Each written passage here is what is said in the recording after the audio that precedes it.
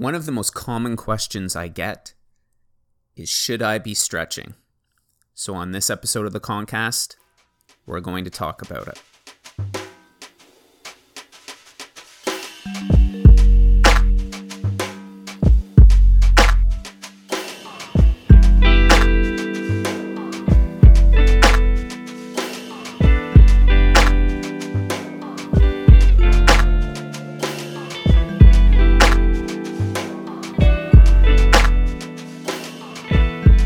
Good morning, everybody.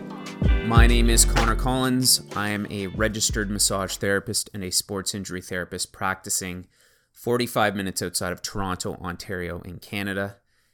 And this is episode 25 of the Concast, where we talk about all things exercise, injury, lifestyle. And for today's episode, I would like to touch on a topic that's very, very popular in the health, wellness, fitness, injury prevention, performance industry, and that is the concept of stretching and what stretching is, what we think stretching is doing versus what stretching may actually be doing. Very, very popular topic, and so let's dive right into it. When you try and define stretching, it can often be even difficult to define. If you were to just look at the common term of the definition of stretching, it would be attempting to separate something or move two fixed points apart from each other. And I think we've taken this common definition and applied it to the human body. And so the thought is that often when we're stretching something, we're lengthening it or we're changing the resting length of, most often we think about a tissue, like a particular muscle. And I think when we try and apply the common definition or term of stretching to the human body, that's where we lose maybe the understanding of what might be going on and allow us to understand what might be appropriate for certain scenarios or what might be appropriate for a certain individual if I'm dealing with an injury myself and attempting to stretch a particular muscle. When we look at the two major subsets of stretching that are often most commonly argued, we look at active stretching or passive stretching. Passive stretching would be holding a particular position, either with assistance or without assistance, for a sustained period of time. So I might bend forward at the hip to quote unquote stretch my hamstring, the back upper aspect of my leg, and I might hold that position for anywhere from 15 seconds to 2 minutes to 5 minutes, really depending upon what that person has told me or what literature or what Google search I've done to seek that out. And that's one of the other things, is that how long should we even hold stretches for is a very commonly argued aspect of stretching in and of itself. So passive stretching, you're holding that position, or you can have an assisted aspect to it where someone's stretching you out. So you're lying on your back in the same example to get your hamstring stretched, and someone is bringing your straight leg or slightly bent leg, bringing your foot towards your ear essentially for a sustained period of time. We then have active stretching. Active stretching is you are moving through range of motion yourself actively, in part to incorporate all aspects of the body, the nervous system, the joints. But predominantly the thought behind active stretching is because you're incorporating the nervous system, there are a few potential additional benefits with less negative consequences that we might see with respect to static stretching and performance. So we have both our active and our passive stretching. And the common question that you get is, when should you do one over the other? So if we look at passive stretching first and we try to examine some of the proposed benefits of passive stretching, what are some things that we have heard, or what are some things that might be loosely present in the research as to why we might do a passive stretch? The one that we see commonly is passive stretching can reduce things post-exercise like delayed onset muscle soreness. Delayed onset muscle soreness, or DOMS, is the consequence of strenuous exercise and understanding that strenuous exercise is relative to the person that's going through it. If I'm walking up a flight of stairs, that might not be strenuous for me, but for someone else that's just getting back into exercise, that may be strenuous for them. So doing a passive stretching routine after strenuous exercise, the claims are that this will have a reduction in muscle soreness over time. The second is passive stretching will reduce the experience of pain. And then lastly, the third being passive stretching affects range of motion. I think before we discuss whether this is true or untrue, we have to understand that things like delayed onset muscle soreness, so the amount of muscle soreness that I experience following a particular activity, firstly, that is an incredibly complex experience, not only related to the soft tissue, but also related to our general health profile. So how good of shape we are in, our hydration on that particular day, our management of stress and nutrition on that particular day, where we're at in a performance cycle, a weight loss cycle, a life cycle. Do we consume alcohol? Do we smoke? All of these things are going to affect our physiology and the quality of the tissue in our bodies, as well as our neurology or the resilience of our nervous systems to exercise. And these will also play a role, and I would argue a larger role, in how our bodies respond post-exercise.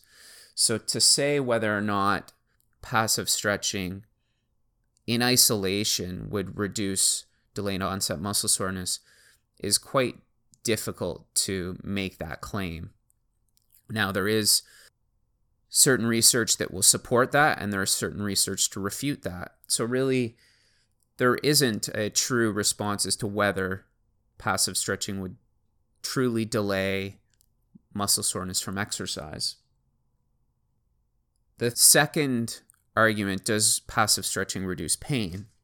Well, again, pain is a very complex experience, and I think that we will talk in a moment about some of the different kinds of pain or pain experiences and why passive stretching may reduce that painful experience for the patient in certain circumstances.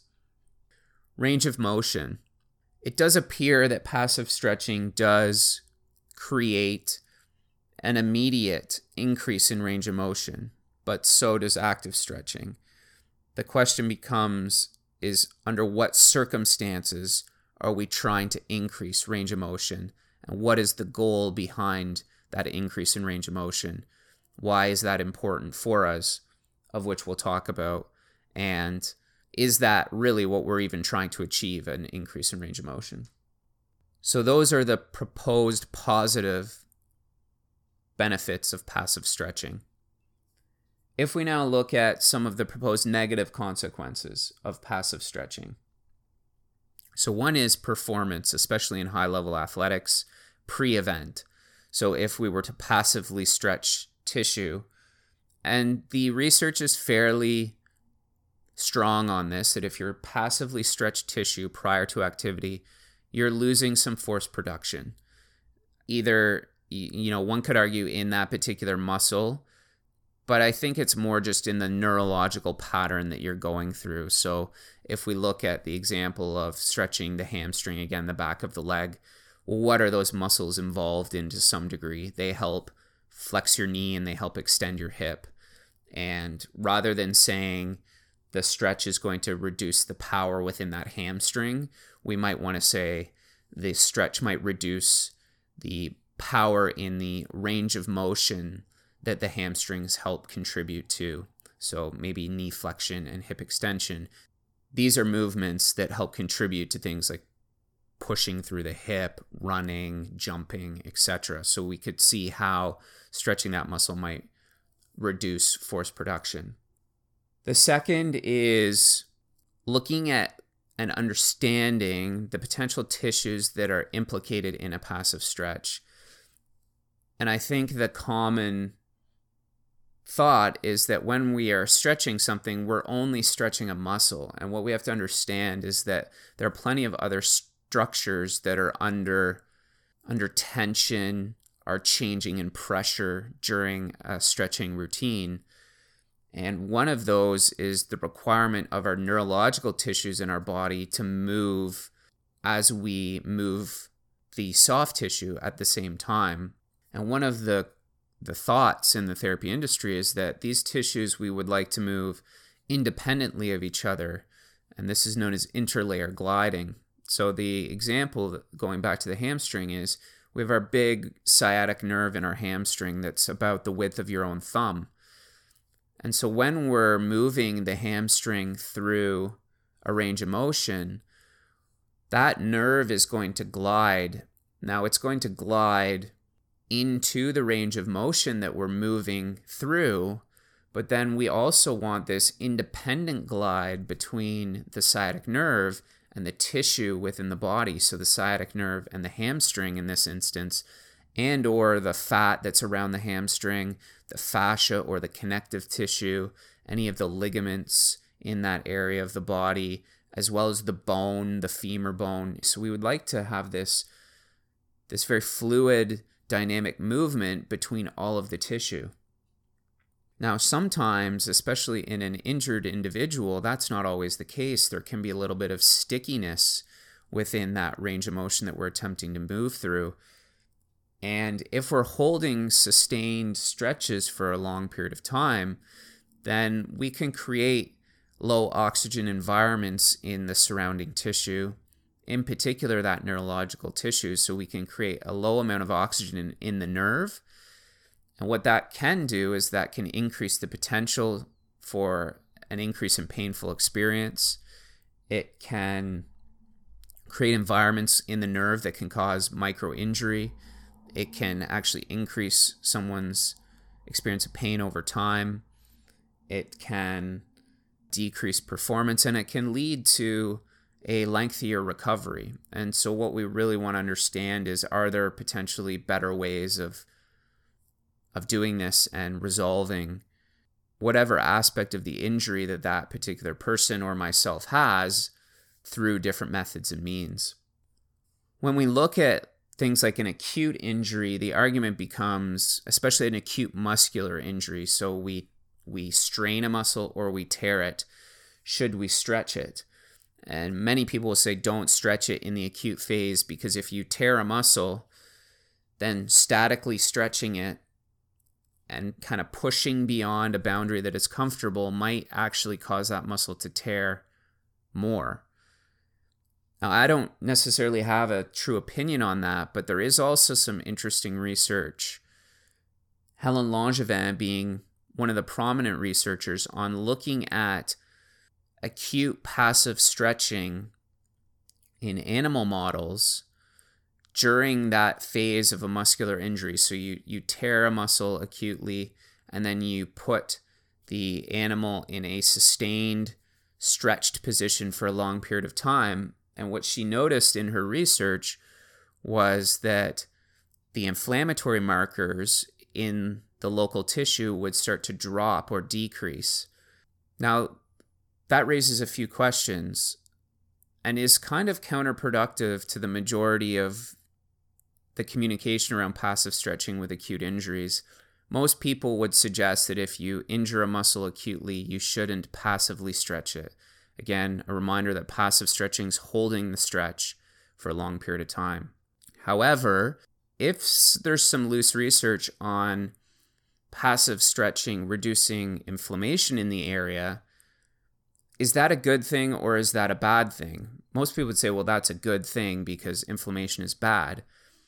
What we have to also understand is the inflammatory process is something that we need in the body to promote healing and is in fact part of a normal healing cycle. So if we rapidly reduce the inflammatory response too early, could we have negative consequences from that? Now, I don't have the answer there. These are just questions that I ask myself. So from my understanding, the inflammatory response to me is something that's important for repair to occur Is there even an ability for me to actually control it through some of these methods or means? I don't really know, but this is an interesting thought that surrounds passive stretching currently. So negative consequences, just to review, are performance, which we do have quite a bit of research to support the negative consequence to passive stretching and performance. The thought that it may potentially lead to an increase in symptoms if the true nature of that person's experience isn't just soft tissue, which it often isn't. So things like nerves, fat, fascia, bone is all involved in the pain experience or the injury experience. And then lastly, what would we do in an acute muscular injury? So next, let's talk about active stretching. So active stretching is that stretching that you, as the person that's stretching, is taking yourself through that range of motion, and you're not holding it at the end passively. So I might, again, let's use the hamstring as an example, lie on my back and do a straight leg raise actively, and actively kick my leg up with the goal of, with each repetition, I'm able to move a little bit further into that range of motion. So some of the proposed benefits of active stretching include improving range of motion, improving neurological recruitment, so the ability of the body to get familiar with a pattern before I do something. So again, if we look at performance, if I'm going through an active stretching routine and I'm actively recruiting my nervous system, the thought is that the brain and the spinal cord and the central nervous system and the peripheral nervous system, all the nerves that feed the limbs, are in close unison and are prepared for activity. And that preparation, along with the mental preparation that can go along with this activity, will help improve my sports or improve my activity that I'm about to do. So a decrease in pain is also one of the proposed benefits. And as a result of it being active, one of the proposed benefits is an improvement in performance. Now again, performance is very similar to delayed onset muscle soreness. Performance is a combination of mental preparation, nutrition, hydration, rest, the workout routine or the workout plan that you've been on. If you're an elite level athlete, how long have you been training, your full training cycle? Is this a competition that's a preparatory competition for you versus a huge event like the Olympics, for example? So there are a number of things that go into performance. But one of the proposed benefits of active stretching, because it doesn't have the negative consequences of decreasing muscle power or maximal power output, is that it will increase performance. Now, based on the research that I've read, I would lend towards active stretching before an event, especially because of the preparatory nature of it and the fact that you are mentally preparing the body for an activity that is more similar to what you are about to do than if you were to passively stretch.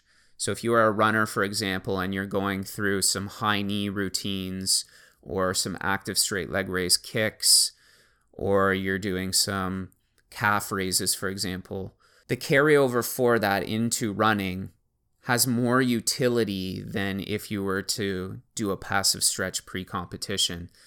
And the reason that I like to promote active stretching before a competition is really for that mental preparatory routine that you're getting yourself into to get ready to perform.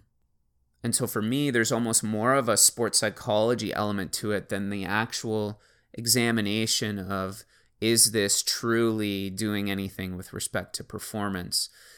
Now, the other piece to that is when I was talking about passive stretching previously and its potential negative consequences on maximal power and output, especially the longer you stretch, then I don't want to potentially risk that with myself or with an athlete.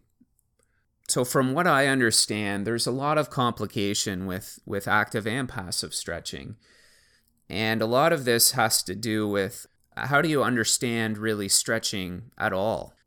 When patients come into my clinic, the common understanding of stretching is from a soft tissue modeled approach where they will say, when I stretch X, I'm creating length through it.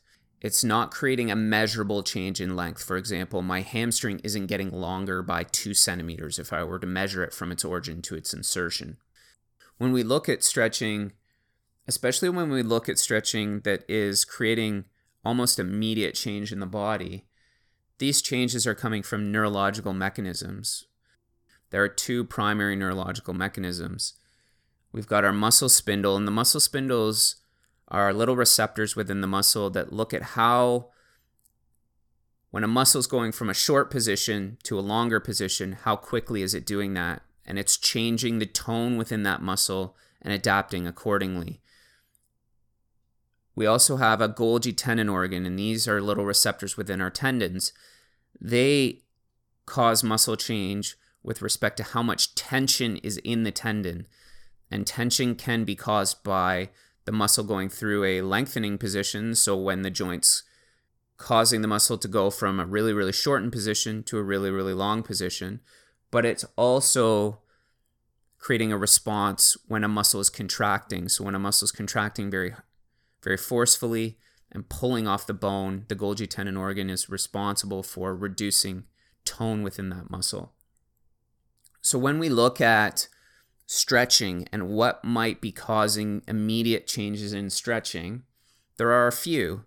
Firstly, can be pressure change within tissue. So as we stretch, whether we're stretching actively or passively, we're changing things like blood flow through tissue. We're changing things like hyaluronic acid. Hyaluronic acid is a lubricant that is between the layers of tissue in the body.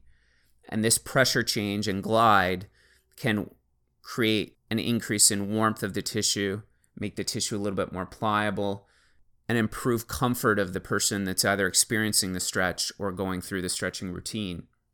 The second is the mobility of the nerves through the tissue. So before, when we talked about the negative consequences of passive stretching and holding a stretch, the reason why that might be negative is the nerves in the area are on stretch at the same time, and that reduces the amount of oxygen in the nerve, which can lead to negative consequence over time. If you're actively stretching, you're almost flossing the nerve through the tissue, and that flossing action can bring good nutrients into the areas of the nerve and help improve overall mobility and potentially performance and pain experience as well. We also have to understand that stretching just isn't about the local makeup of the tissue. So, for example, the brain has a lot of oversight into what's going on with stretching. So there's an area of the brain known as the hypothalamus, and one of the roles of the hypothalamus is to reduce tone in tissue. So the hypothalamus is also responsible for communicating to different areas of the brain. And as we know, if people are really, really apprehensive in an injured state, then that will increase their pain almost immediately. So it's incredibly complex. We need a fine dance between pressure change, neurological movement, and the person's ability to be aware as to whether or not they're apprehensive and whether they can drop their stress response to have the positive benefits of stretching. If someone is really, really apprehensive and really, really nervous, and they're going to perform these stretches and almost immediately they're increasing their pain and they're becoming really, really apprehensive, then maybe that stretching routine is simply not for them based on where they're at in their current pain experience or injury cycle.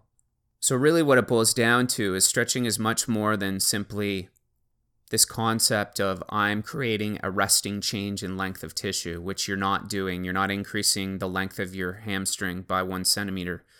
What you're doing is you're providing feedback and information into the nervous system, and the peripheral nervous system, or the nerves that feed the leg and the arms, are interacting with your central nervous system, the brain, and your spinal cord based on a number of different things with respect to your anatomy, where you're at in your injury cycle, as well as how confident you are in your ability to stretch.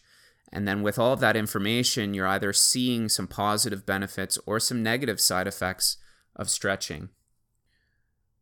So the last big question to answer is, what stretches should I do, or what stretches should I give my patients, if I am a practitioner, this is probably the most common question that I'm asked, or one of the most common questions that I'm asked on a daily or weekly basis. First, what we have to determine is stretching for you? And that's based on a number of different things. And I think that if you don't have a medical background, you'd be doing yourself a favor by seeking someone out that can give you stretches that are going to help contribute to your goal. See, one of the common themes, especially with back pain, is people will Google stretches for back pain or stretches for tight hamstrings, and that will further get them to stretch their hamstrings. One of the really interesting things that we need to understand is the feeling of tightness in the body is often an experience of weakness or a lack of the ability of the body to produce strength, stiffness, or motor control, essentially being coordination. So if we go back to our hamstring example and we say, my hamstrings are tight, quote unquote. Often the experience of tightness is a warning signal from your nervous system because it does not feel like it is strong or stable enough to support you. And this is often coming from a joint or joint segments above the hamstring.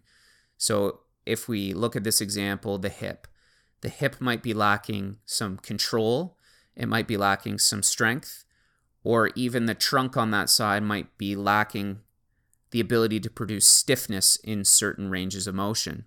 As a result of that, the brain says, look, Connor, there's something going on with your right hip, and I need to send you a warning signal. So I'm going to really tighten up the muscles around the area for you to create some stability in the meantime. But because I'm creating this stability, I'm going to send you a warning signal of some tightness and some pain as well, so you do something about this. And what I might do is I might Google hamstring tightness and then start stretching my hamstrings. But the brain says, no, Connor, I don't need you to stretch. I want you to strengthen. So after you stretch, Connor, I'm going to increase your symptoms and I'm going to make you more tight. And over the next 3 or 4 days, you get tighter and tighter and tighter. And your response to that is, oh, I need to stretch. Why am I feeling so tight? And it's not that you actually need to stretch, it's that you need to strengthen, or you need to create some stiffness, or you need to improve a particular movement pattern. And when you do this, the body says, thank you, Connor. Finally, you've given me what I need. Now I'm going to take away this feeling of tightness that you're experiencing in your hamstring. So really the question becomes, it's not what stretches should I do, it's should stretches even be part of my routine, whether that's a strengthening routine, whether that's an exercise routine, and if so, what stretches will best help contribute to my overall goal. And that is very specific to the person.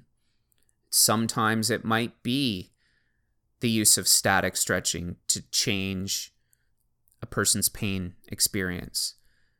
Static stretching is still something that can be used as part of a plan to reduce pain. And someone might argue, well, static stretching doesn't work. Active stretching is superior. Well, if someone can't actually move their limb through range of motion because their injury is so significant, or they've got a declining health profile, and someone can statically stretch them, and that helps alleviate their symptoms, and they're getting positive results from that, then who are we to argue that static stretching is negative for that particular person? So I think in the end, what this really boils down to is having an understanding that stretching is significantly more complex than we think it is. And static and active stretching both have a utility. It just depends on what your primary goals are. And that's probably the most important thing to understand first. Are you an elite level athlete? Is pain the thing that's debilitating you the most? Are you a individual working on an industrial line? What is it that you do that is most aggravating for the condition or injury that you're experiencing currently? And then where does stretching fit into a very comprehensive routine of injury management? Stretching in and of itself is unlikely in isolation to be the only thing that you need. So this is why I always encourage people without a background to get an individual that's well experienced in managing injuries to help take you through this. So I think my conclusion from what I've read is I do believe that active and passive stretching have their place. I believe that pre-performance active stretching is superior to passive stretching. Outside of that, I do believe that passive stretching can reduce painful experiences for people and improve function and improve people's level of comfort as they experience an injury. It really just depends on the person whether or not I'm providing active versus passive stretches for them. And I'm never providing that as the sole intervention that I am giving the patient. It really depends on level of function, health profile, age, a multitude of factors. So my question for you is, what are your thoughts on stretching passive versus active? Do you think one is more beneficial overall? Do you not? Let me know in the comments. As always, folks, I hope that you found this episode to be valuable. If you have, feel free to like, share, comment below. Have a great weekend, and we'll see you in the next one.